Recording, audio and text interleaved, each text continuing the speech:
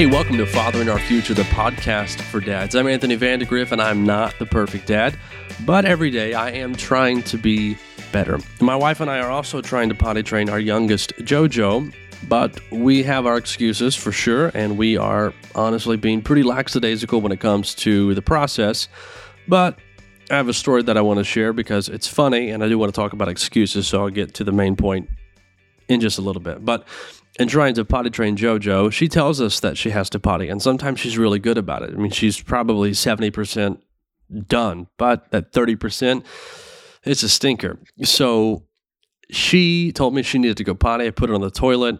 She had already peed in her diaper, threw the diaper away. We finished things up there, and we're going to my bedroom where my wife was. Now, I didn't tell my wife this, so if she's listening to this episode, this is going to be news to her, and she's probably going to get a little upset at me.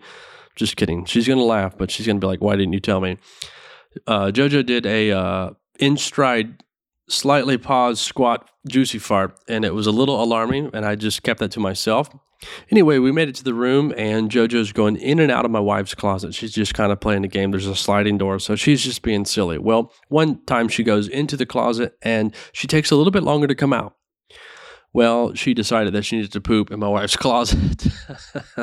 And yeah, that was funny. It was really funny to me because it wasn't my closet. I have my own closet, and she has her own closet, and there's poop in her carpet and not mine. So that's a wonderful thing on my part. I love my wife, and I also love funny things. And as a dad, I'm going to go ahead and categorize that as a funny thing. But the point that I want to make is that we have our excuses for why we have not potty trained JoJo. We are prioritizing other things over potty training her. And while it's really important, and while we don't want poop all over the floor, we're probably going to get to it. But we have prioritized other things in life, like we're really busy, or work, or this or that. Whatever it is, X, Y, and Z, we've taken these things and we've said, these are more valuable than potty training JoJo. And so this gets our attention. And because this might be so draining or whatever, rest is going to also be prioritized over that. We've made excuses, and so it hasn't happened. With Franklin, it was a pretty quick process. Once he realized he could actually stand up and pee, it was pretty much over. The number 2 thing, we had to help him, and then one day we didn't. We noticed that he wasn't going to the bathroom. We said, buddy, do you need to go poop? And he was like, I already did. I was like, who wiped you? He's like, I got it. We checked, and he was good. So, that was done. And then Reagan, the super genius, we just basically told her, you use the bathroom on the toilet. And in a day and a half, she was potty trained. That was the end of the story. If only kids were always that easy. Anyway, the point is, we have made excuses. And when it comes to us as fathers, when it comes to our families, when it comes to our children, we don't have room, we don't have time, we don't have space for excuses. They cannot be tolerated. We have to value our family, our children, above anything else that can enter into our world as an excuse. So I'll talk about that in just a second, but let me say this is a foundation. So when I talk about fatherhood, I try and pin it down to 4 main concepts: communication, grace, personal integrity, and faith. Now, in my mind, faith is basically the umbrella for the other 3. Faith in Jesus Christ, faith in the Word of God. If we have that, then we have a pattern for communication, grace, and personal integrity. Our communication is a mirrored image of how God communicates with us. He's always reaching out to us first, trying to initiate contact and communication. We have this thing called prayer. Super cool. You should look into it and you should give it a try. But this is how we talk to God. But when we talk to God, we're responding. He initiates and we respond, but we communicate. And the more we communicate, the more trust we build. The more trust we build, the greater our relationship becomes with God. And this is our template for how we communicate with our kids. We initiate communication and contact with our children. We are transparent. We are vulnerable. We are trusting in them with information that is precious. And as they see and observe that we trust them, they begin to reciprocate that to us.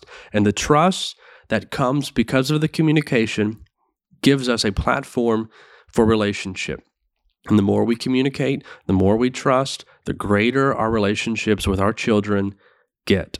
So we mirror communication after how God deals with us. Grace, I don't even know that I need to go into detail on this. The fact that we are alive, the fact that I'm able to speak right now, the fact that you're able to listen, the fact that we have air in our lungs and are able to breathe and have this day that we have is all by the grace of God. God constantly dispenses grace and showers grace on our lives all the time.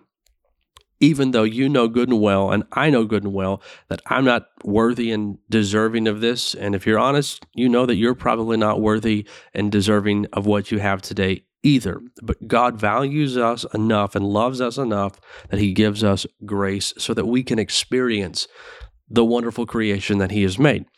The last thing is personal integrity, and this is mirrored after God. Remember, Jesus Christ is the same yesterday, today, and forever. He is constant. He is a rock. He is faithful. He is never failing. He is always there. He is constant. And that's what we aim to be as fathers. That should be the goal.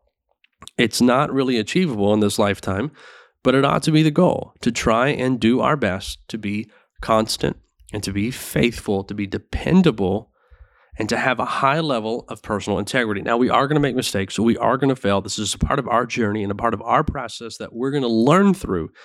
But as we go through this, it's okay if we have a goal to try and be like God. We won't obtain that in this lifetime, but I think we can get pretty close with His help. And that's why we got to have the faith element. If we're going to do the communication right, the grace right, and have the personal integrity right, we got to have the faith right. That's why we need these 4 components. So, as dads, as Christian dads, we want to give everything that we have to our kids. We want to commit to them, we want to devote to them, but we can't make excuses. We can't say, well, this or that, and I can't do this because of that, and I know I said this, but I can't do it because this came up. We've got to be better, and this boils down to our personal integrity. How much do we value our word? When we say things to our kids, do we really mean it? Are we going to stand by it? That's a whole nother topic that I want to cover, the power of your word and what it's able to do. And I know I've addressed it a little bit in the past, but I think it's really important that we become men of our word. This falls under the category of our personal integrity.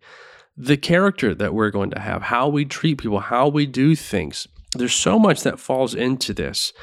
But the thing that I want to extract from our personal integrity today is that we are committed and devoted to our kids, that we have a higher value of our children than we do of all of these other things that we experience in life. Remember our priorities. We have God, our marriage, our children. There shouldn't be anything else that trumps that. So our family is packed together in 2 and 3. The only thing that comes before that is God. But the thing is God wants you to be a leader in your home. He wants you to be a good husband. He wants you to be a good father. So you're never going to be able to use God as an excuse to say, well, I couldn't do this for my wife or I couldn't do this for my children. God's not going to put you in a situation where that is the case. So there is no excuse. There is no reason why you cannot do whatever it is you are trying to accomplish for your family. But let me say this. When we are trying to work on our personal integrity, again, we're trying to mimic and copy God's pattern. So we're trying to be more like Him. Now, here's just a bonus thing that I want to share. When we try and become more like Him, we actually grow in our relationship with Him. I think of the Apostle Paul in Philippians chapter 3. He talks about, oh, that I might know Him and the power of His resurrection, the fellowship of His sufferings, being made conformable unto His death. The Apostle Paul had a desire to be like God, to know Him, to have a deeper knowledge by experiencing what He experienced. He wanted to suffer because he saw Jesus Christ, the suffering servant that Isaiah prophesied, and he saw the life that He lived, and he wanted to be able to know Him in a deeper way. And what this scripture means, what it's trying to convey to us, is that Paul wanted to go more than just being sympathetic with Christ. He wanted to be able to be empathetic with Christ. I think of my buddy Derek Weeks. He's been on the podcast a couple of times, and I plan on having him on as a guest and a co-host many times in the future. But he has a son who is autistic. I don't have children who are autistic. Now, I can talk to another dad who has autistic children, and I can relate to them about being a father, but there's only so much that I can relate with. But Derek, who has a son who is autistic, could jump into that same conversation and immediately have a deeper and closer relationship to that other father who has an autistic child because they share an experience. Paul wanted to share the experience of suffering so that he could be empathetic with Christ and know him in a deeper way and have a closer relationship. So the point is, when we try and become like God and share his experiences and go through life the way that he went through life and the way that he advises us and instructs us to go through life, we actually draw closer to him in the process. Now, the thing to remember when it comes to personal integrity, at least for today's episode, is that God is committed to us. God is committed to us, and he has proven that true time and time again. We have to prove this true to our families. We have to prove that we are committed. Now, I understand when you get married, you sign a document. There's documentation of it. There's a record of it. You are married. You are committed. That happens. We formalize it with a piece of paper. I hope it's a little bit deeper than that. When we have kids, that doesn't happen. You don't have to sign a document to say, I'm committed to this baby. I'm committed to this boy. I'm committed to this girl. I'm committed to this child. You don't have to do that. By default, though, as a Christian, you should realize that when you've made this commitment to this woman, to this wife, everything that comes from that is yours together. It's your family. It's what God has blessed you with. It is your gift. So to be a good steward of that, to recognize that there's a level of commitment that you have to be aware of. Again, our priorities: God, marriage, children. So we've got our family and we've got God. These are our priorities, and there's nothing that goes above that. Now, I think it's really funny that sometimes we have the ability in our culture today to take good advice and to twist it a little bit to make ourselves look good, but we're actually using these things as an excuse. I wrote down a couple of things because I think they're kind of funny. So I have done some manual labor in my time. My father's a general contractor. I've worked a little bit with him, and I've done stuff around the house and lots of other things. The point is, when you do manual labor, a quote that you often hear is work smarter, not harder. Now, it's great advice. The problem is that some people like to twist this. And they say, well, that's basically saying that you should work smart and not hard. Now, why would you not want to do both? If you could work smart and hard, do that. Talk about high efficiency. Like, that's the goal of what we're trying to achieve. But people like to use that as an excuse to say, I'm going to do this, and I'm not going to get tired while I do this. It's going to take me a little bit longer, but it's going to be done, and I'm going to be okay when everything is said and done. You'll be okay if you put in the work and you do it wisely. This is kind of the goal. Just because you're working smart doesn't mean that you can't work hard. Again, the Bible tells us, whatever your hands find to do, you do it with all of your might, as if you're doing it for the Lord, because in all actuality, you are. But we take that good advice and we twist it. Another thing that we do, this whole actions speak louder than words deal, might be true, but that doesn't give us an excuse to not speak. It doesn't give us an excuse to not communicate verbally with the people that we love. Let's say, in this case specifically, those in our family, our wife, our children. We have to communicate with our words. Our words are powerful. Our words give life. Our words are creative. There's so much that comes from our speech. But to think, well, if my actions are what are really going to be remembered, then I don't really have to talk that much. And I know as a man, we don't love to talk that much. But we have to. We've got to speak. Here's some biblical ones that are really funny. I've heard this a lot. There's a verse in the Bible that says, bodily exercise profiteth little.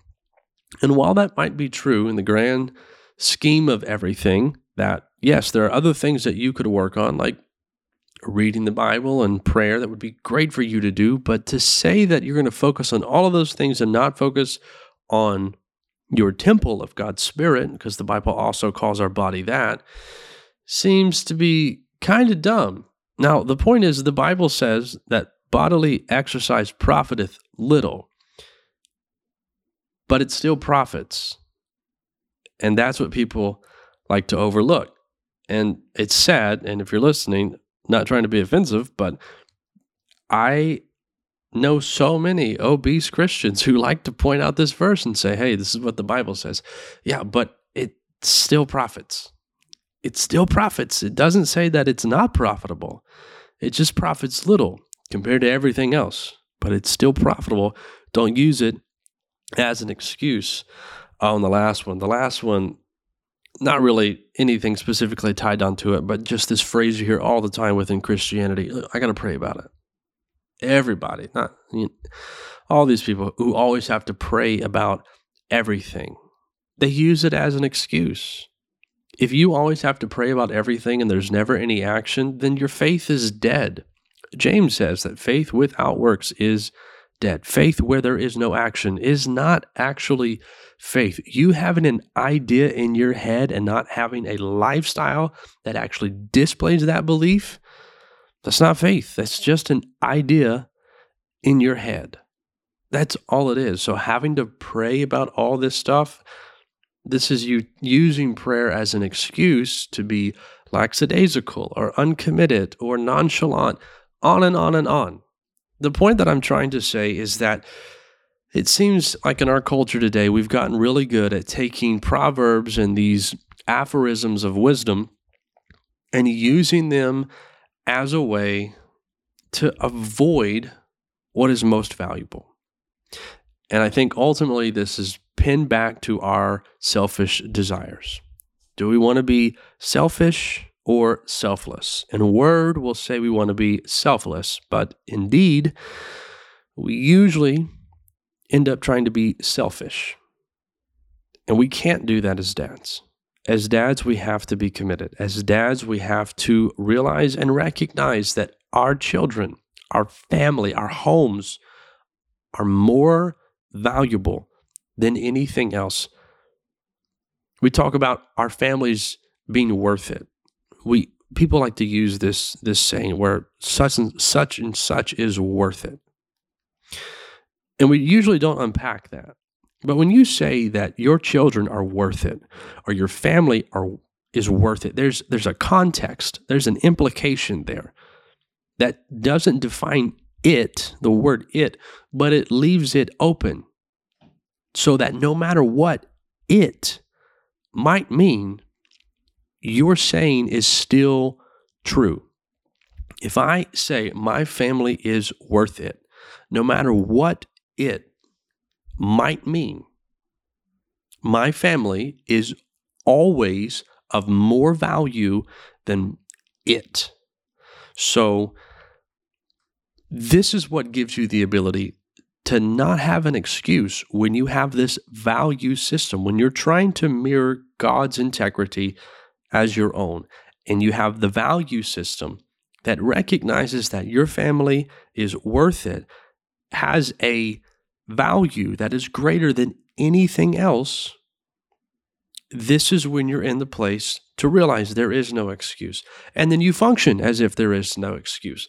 It doesn't matter what it might be, what might come up. You can't say, well, my career is really important, but is it more important than your family? Why have a career that's profitable if you have no one to share with? Why obtain all of this if you lose something of greater value in the process? It doesn't matter what might come up in life, and there are lots of things that will. You'll have a career, you'll have hobbies, you'll have opportunities, you'll have all of these things, but if they jeopardize your home, if they jeopardize your family, if they cause you to not be what you are designed to be, if they impact your personal integrity so that you are no longer the dad that your children have known you to be, is it really the right thing to do? It's not. It's making an excuse to be selfish over selfless. And that's what we're doing as dads. We are giving, we are guiding, we are loving. And that requires us being selfless. So there's no excuse. Doesn't matter what's going on. Doesn't matter what you're dealing with. There's no excuse for you not to be the dad your children need you to be. There's no excuse for you to come home and be angry at your children.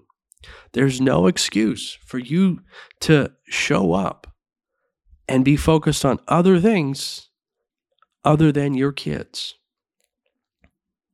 God is first, then your marriage, then your children. Your family takes that second slot, and nothing trumps that.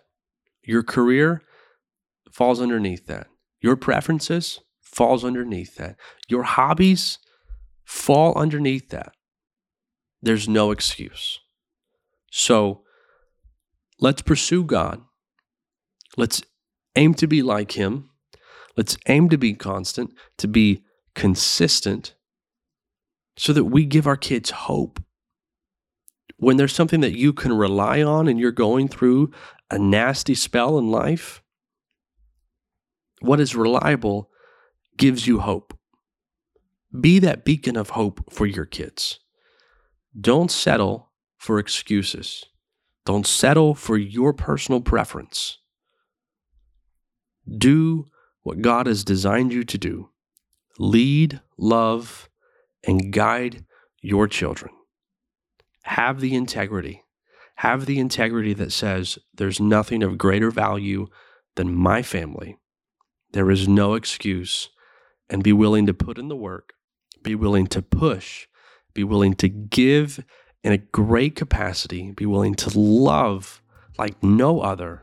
Be willing to be the father that your children need, no matter what. That's who God has designed you to be. So you can do it.